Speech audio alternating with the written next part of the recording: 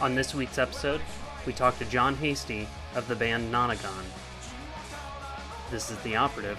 I'm your host, Chris Williams.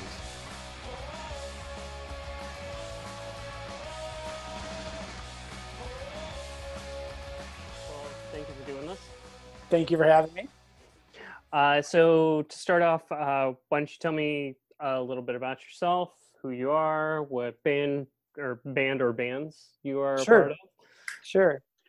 My name is John Hastie, and the band I currently play in is called Nonagon. We're based out of Chicago. We've been together, if you can believe it, since I think 2003. I said that right when you were taking a drink because I was totally expecting a spit take at that moment. I mean, for a band that has only had 2.5, 3 records, that's a really long time to have been around. Live in Chicago. I also have a secondary little music project with Christy, who's the woman who was nice enough to marry me. We call ourselves Sneeps. It's mostly a cover project, but we have written a couple of original songs as well, and that's pretty much me. And what do you do? I mean, aside from the band. I work in publishing. Was that the question? Like, what do I do? Sorry, because I think your job's really cool. So It is really cool. I'm a sales rep, which doesn't sound cool, but I'm a sales rep for a publisher, for Random House Publishing, which basically means that my job is to read books and then talk about them with independent bookstores, which is a really cool job. And of course, there's some bullshit that comes along with that, but I've given all of my friends have an open invitation that if I ever really start complaining about my job, they're allowed to punch me in the neck. It's like that's the standing offer, because it's pretty amazing. Yeah, I mean, so basically I travel around the Midwest, going from independent bookstore to independent bookstore, though that's different, obviously, in our current world order. Mostly I'm doing it over the phone and internet, like Zooming and stuff right now. But I go from bookstore to bookstore selling books into the bookstores, and it's great. It's a great job. So you wanted to talk about Naked Raygun. Yes, I pretty much always want to talk about Naked Raygun, which is pretty intimidating because I've been listening to the podcast. I think I told you I was listening to Dixie talking about Genesis, and I was listening to Dylan talking about Leonard Cohen, and it's like all these kind of deep-seated connections and talking about the artery, and I'm going to talk about Naked Raygun, which is an amazing band, one of the best bands that ever existed, but they're basically like a 4-chord, punk band that, like listening to Dylan talk about his connection to Leonard Cohen lyrics, that's not going to happen in this conversation. I will say that I still listen to them pretty regularly, and I think it stands up. It's not the kind of thing where it's like, oh, you have to remember it's of its time or whatever. I think if you were to put on Throb Throb or All Rise today, you would be blown away. I mean, I honestly feel like that. I mean, maybe that's me being a little bit kind of nostalgically myopic, but I don't think so. I think those records just hold up. They're just super solid records. So when did you first come across Naked Raygun? Yeah, I'm going to back it up a little bit. I was a huge fan of music for as long as I can remember. But living north of Chicago in an industrial town that was an hour and a half north, didn't have great record stores or whatever. And so I was pretty much at the mercy of whatever FM or AM radio even at that point was throwing me. And what I kind of latched onto at that point was pretty much Rush. I was a huge Rush fan. I don't think I had a piece of denim that didn't have the Rush star, Sharpied onto it, kind of thing. I really liked a lot super complicated music, or thought I did. And so I was primed, the punk rock awakening, I was primed for that. I mean, there has never been a dude in the world who was more ready for the barn doors to be blown open, right? And so I'm in high school, and I'm one of basically kind of two kind of skateboarders at our high school. And I think we're talking, and I just started like listening to like the early U2 records, because I mean they were coming out. Like, I mean, I just bought, you know, U2's War, and so that was like one of my first kind of like moving into like more interesting, or at the time was considered like, you know, more alternative music or whatever. And I bought like a Sex Pistols record, and thought, oh, this is pretty cool, but it didn't shock me the way I thought it was going to shock me. And I was becoming a big fan of the Clash and things like that. But then in high school, sophomore year of high school, we're talking like 1984, I had the opportunity with this other guy who had a car. He said, "Hey, I'm going to Chicago to see a show. Do you want to go?" And I quickly thought of what lie I was going to tell my folks. And we went. And it wasn't Naked Raygun. It was a local band from Chicago at the time called ID Under, like ID, like identification card, ID Under. And they were playing at this little club called the Igloo. And I just remember that being like the most, like, that's when the barn doors just blew open. Like, I was just like, oh my God, right? I mean, that was the day where I like stopped, you know, playing Rush songs on a guitar, on a tennis racket, you know, like with my headphones on, you know, and was like, oh, I think I got to get a guitar. Like that was then. And, and then I think the very next show that he and I went to, was Naked Raygun at the Cabaret Metro in Chicago. And you know, and if that first step was the barn doors being blown open, that next step was the barn being just like eradicated. Like, it was just like, it was the most magical, amazing thing I had ever been to. And I instantly became just a mega fan. I think while I was in high school, I probably saw them. And keep in mind, I had to like either, you know, I had to borrow a car, borrow a ride, or take the train sometimes down to Chicago. You know, I lived an hour and a half away, and it was a big deal to come up with the lie, you know, figure out, you know, why I was going to be home past my curfew, like, you know, where I was going to tell my folks I was going to be, like the whole thing.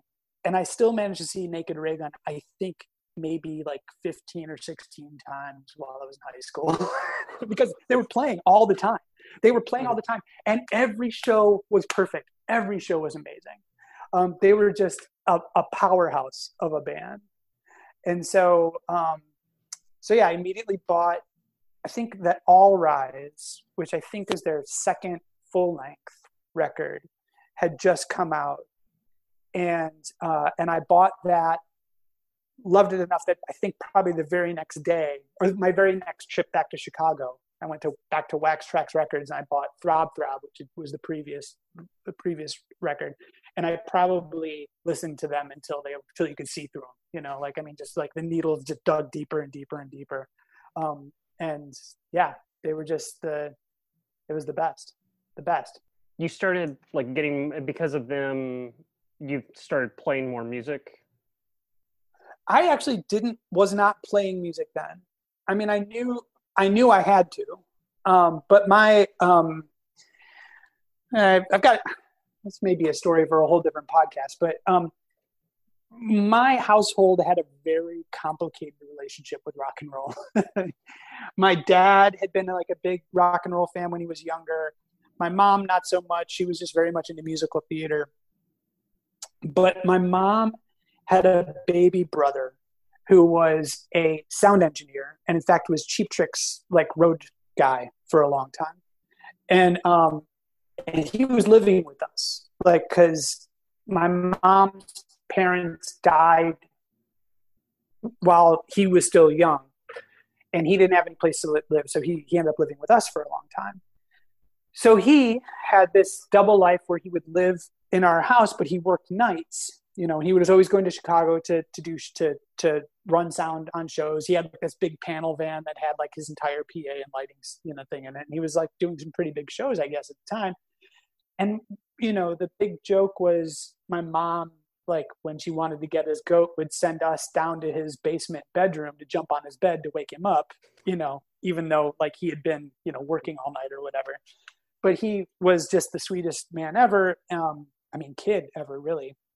And he would like play stuff for us all the time on like his amazing reel-to-reel like tape setup that he had down there and like all this stuff. So, I became a fan of like Cheap Trick and The Who and all that stuff. All that stuff was kind of happening in our house.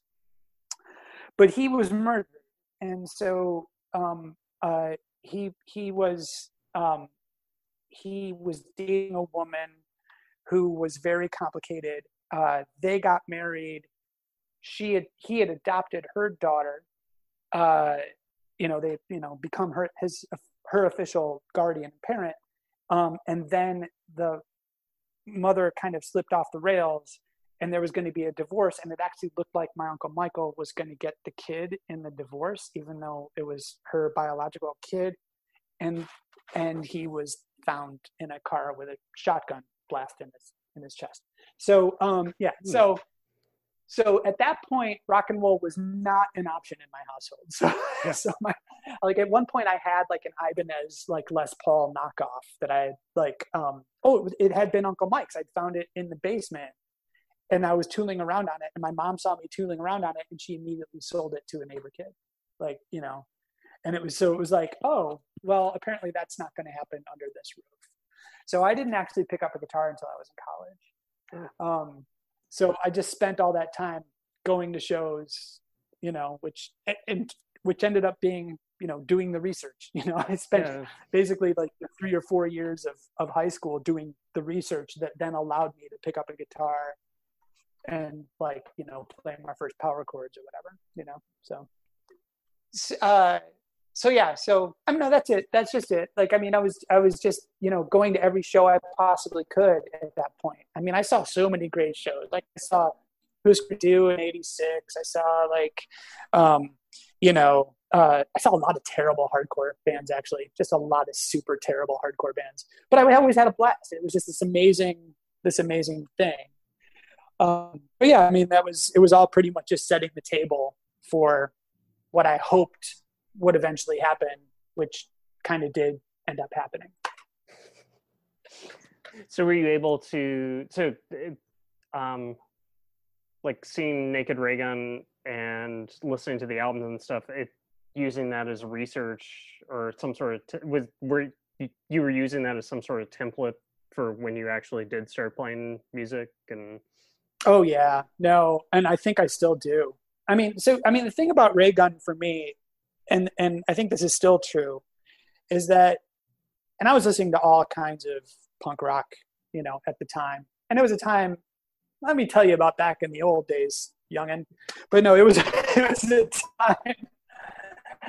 a time where, for example, not that I saw the Minutemen, but Minutemen would share a bill with the Cro-Mags. You know what I'm saying? Like, it was like, I don't know if the actual bill ever happened. Actually, the timeline might be wrong there, but it was very different bands were always playing with other very different bands. Like, and then when the hardcore thing started, it all became super kind of codified, and hardcore shows became one thing, and punk rock shows became another thing. Raygun scratched my loud and fast itch, but also my pop itch. These are sing-along songs. These are riff-heavy songs, like that just, hooks that just get caught in your head. You can't help but sing along. It was also a time when, after the show, you would have to like duck out so that you wouldn't get in a fight with the skinhead Nazis that were waiting for everybody to come out of the show. It was Chicago. It was like, that's what it was. Like, seriously, like knowing that I had to drive back to Waukegan, the last note would hit and I'd be like, we got to go now, because we would walk out and we'd be the first people out, and we would see the Nazis, like the skinhead Nazis with their swastikas on their t-shirts and everything, kind of like on the other side of the street. And we would take a hard turn left and find our car as soon as we could, and then we would look back and we would see the sharps, like the anti-skinhead punks would just come out, and there would be a brawl in the street. It's like, it was a semi-regular occurrence, but I was like, nope, let's get the hell out of here right now. I can't imagine like, I was in enough trouble getting home after curfew already. If I'd come home with a swastika spray painted on my dad's Toyota Tercel, that would have been a problem. That would have been a real problem. But yeah. Oh, so yeah. So I'm sorry. So Raygun would scratch that loud and hard itch, but also the melodic and the sing along and all that stuff. And I still strive for that. Like, I mean, that's, they are the template for me. I mean, things got more intricate and complicated for me in terms of my taste. Like, I probably moved away from Naked Raygun. Basically, I think like after 1980. I don't know, like maybe after 1986 or 87, because at that point, it was probably like 88 or 89, because at that point you have Fugazi is happening and they're doing something new with the form that was turning my head.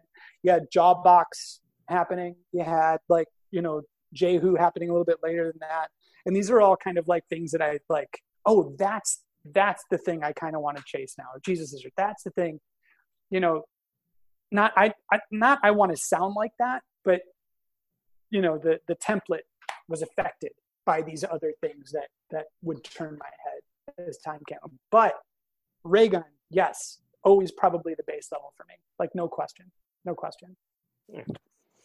So are they? So because I'm not familiar with it, and because I guess my limited experience with musicians in the Midwest, usually through the it's usually framed by the group of friends that we are a part of.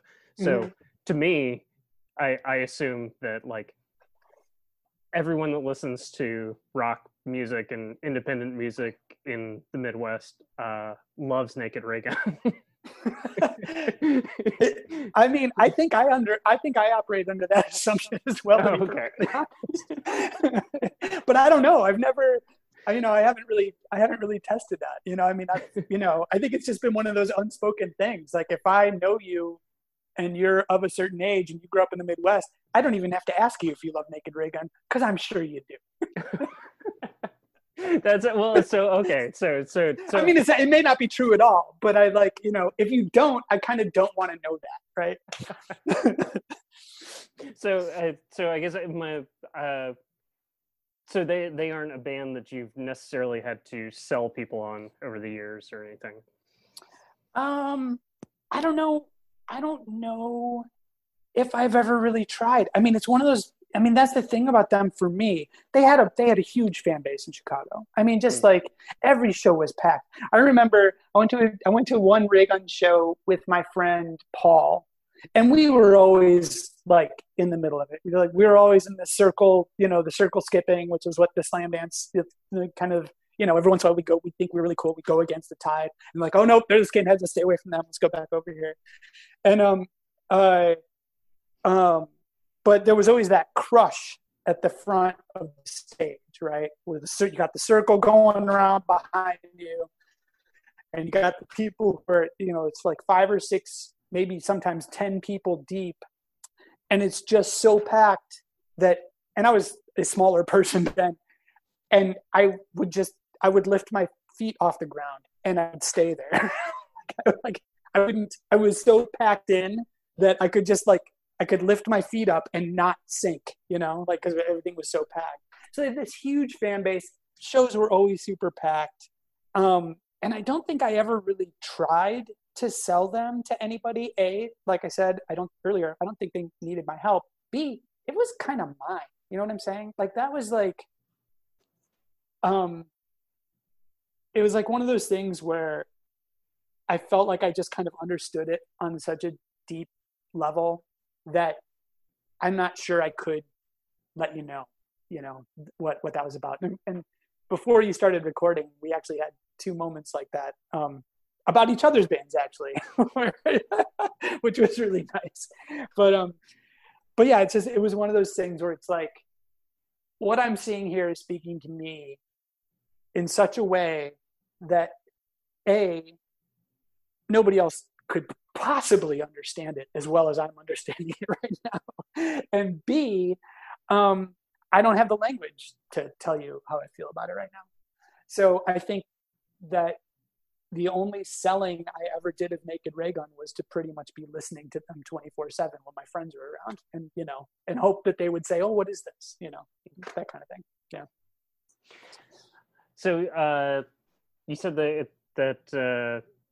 you kind of grew away from them, or not grew away from them, but as your taste changed and as different things became available that interested you, you kind of latched on.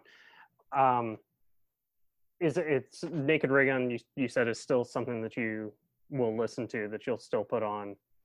Yeah. No, I think the records, I mean, especially those first, Throb Throb and All Rise. I still can't believe, I think those records came out within the same calendar year. I think they both came out in 1985, maybe 84, 85, but still, like, in a 12-month period, I can't think of like another 1-2 punch like that. I mean, it's just unbelievable to me, like the energy and the creativity these guys had, and just the momentum, just absolutely incredible. Yeah, I did actually. So they had I think they had a record. I think Jettison was a record that came out right after All Rise, and it was great, but it was never going to touch me the way All Rise did. You know what I'm saying? Like, there's that, you only have that first thing once, And then after that, I think they put out a record called Understand ? And to my great shame, and this is a dark story for John Hastie to be telling right now, but I was reviewing records for the Daily Illini, the University of Illinois newspaper, back when they were still a newspaper, and thankfully it's not online, and because I wrote so many terrible reviews, I had no idea what I was doing. I was the worst. But I thought I was done with Naked Raygun, and had moved on to, I don't know, at that point, I guess it probably would have been like 1989. At that point, I'm thinking I'm smarter than Naked Raygun or something. And that record came out, and I gave it a 1-word review, and it was just a bunch of Z's. Z, Z, Z, Z. And I listened to that record, and I'm like, it was a good record, John. What the fuck, man? Like, I was a dick. What a terrible thing to have done. Oh my God. But I was like, trying to, make my bones or be cool or whatever. I don't know. It's a bunch of bullshit. So yeah, I guess it's safe to say that at that point in real time, we'll call it 1989, is when I had kind of dropped Raygun for whatever was shiny to me at the moment.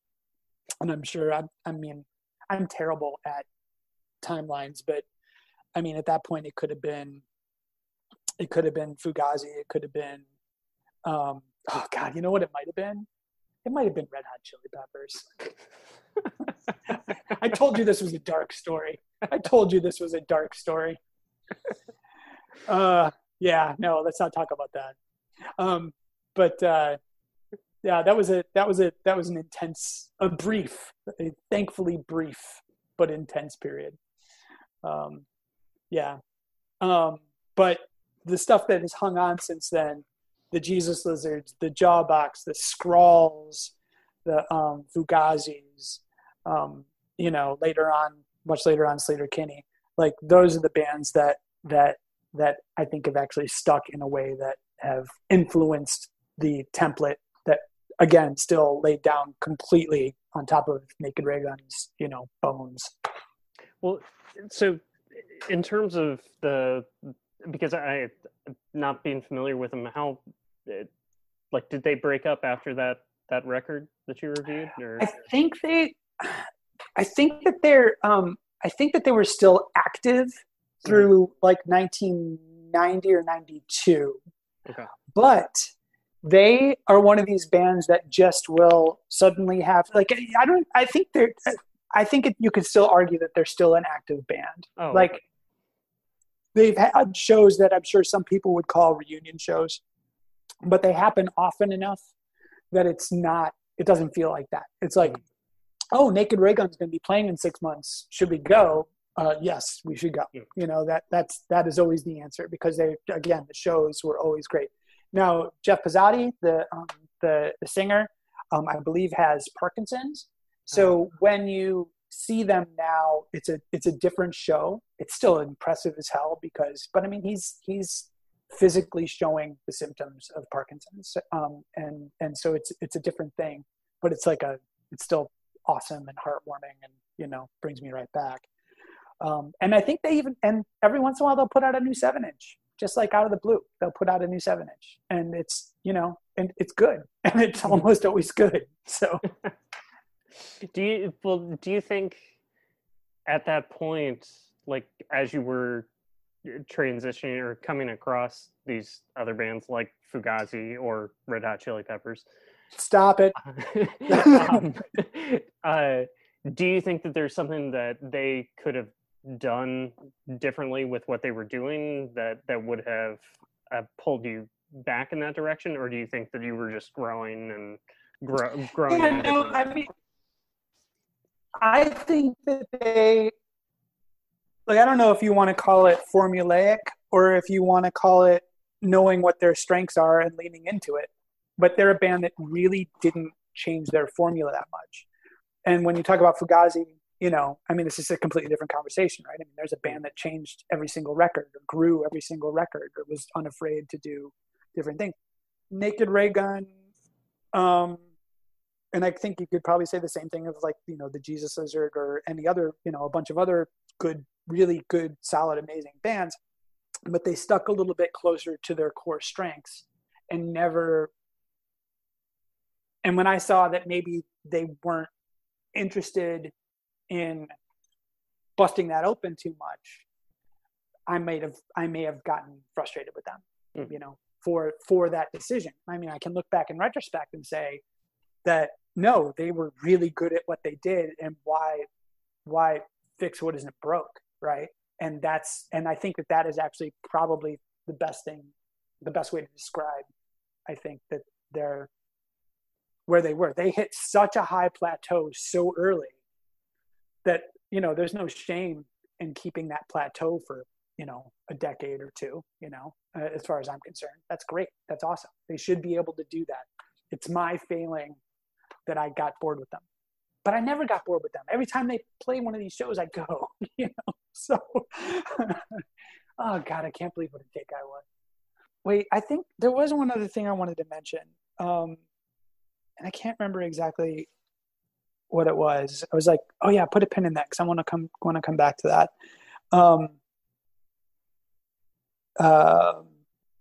But yeah, no, it's not coming to me now. And I've talked way too much already, so I think we're good.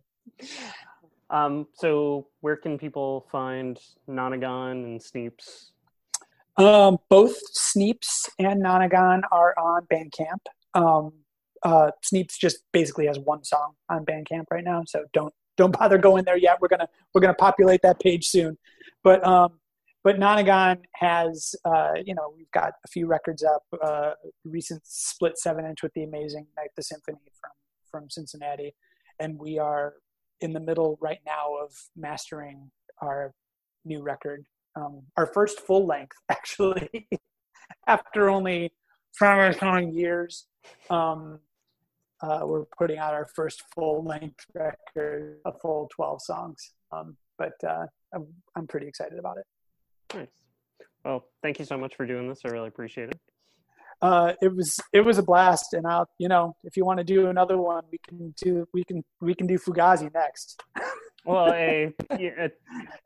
we'll see. Or Red Hot Chili Peppers. Yeah, exactly. No one's picked Red Hot Chili Peppers, so. God, I really hope nobody does.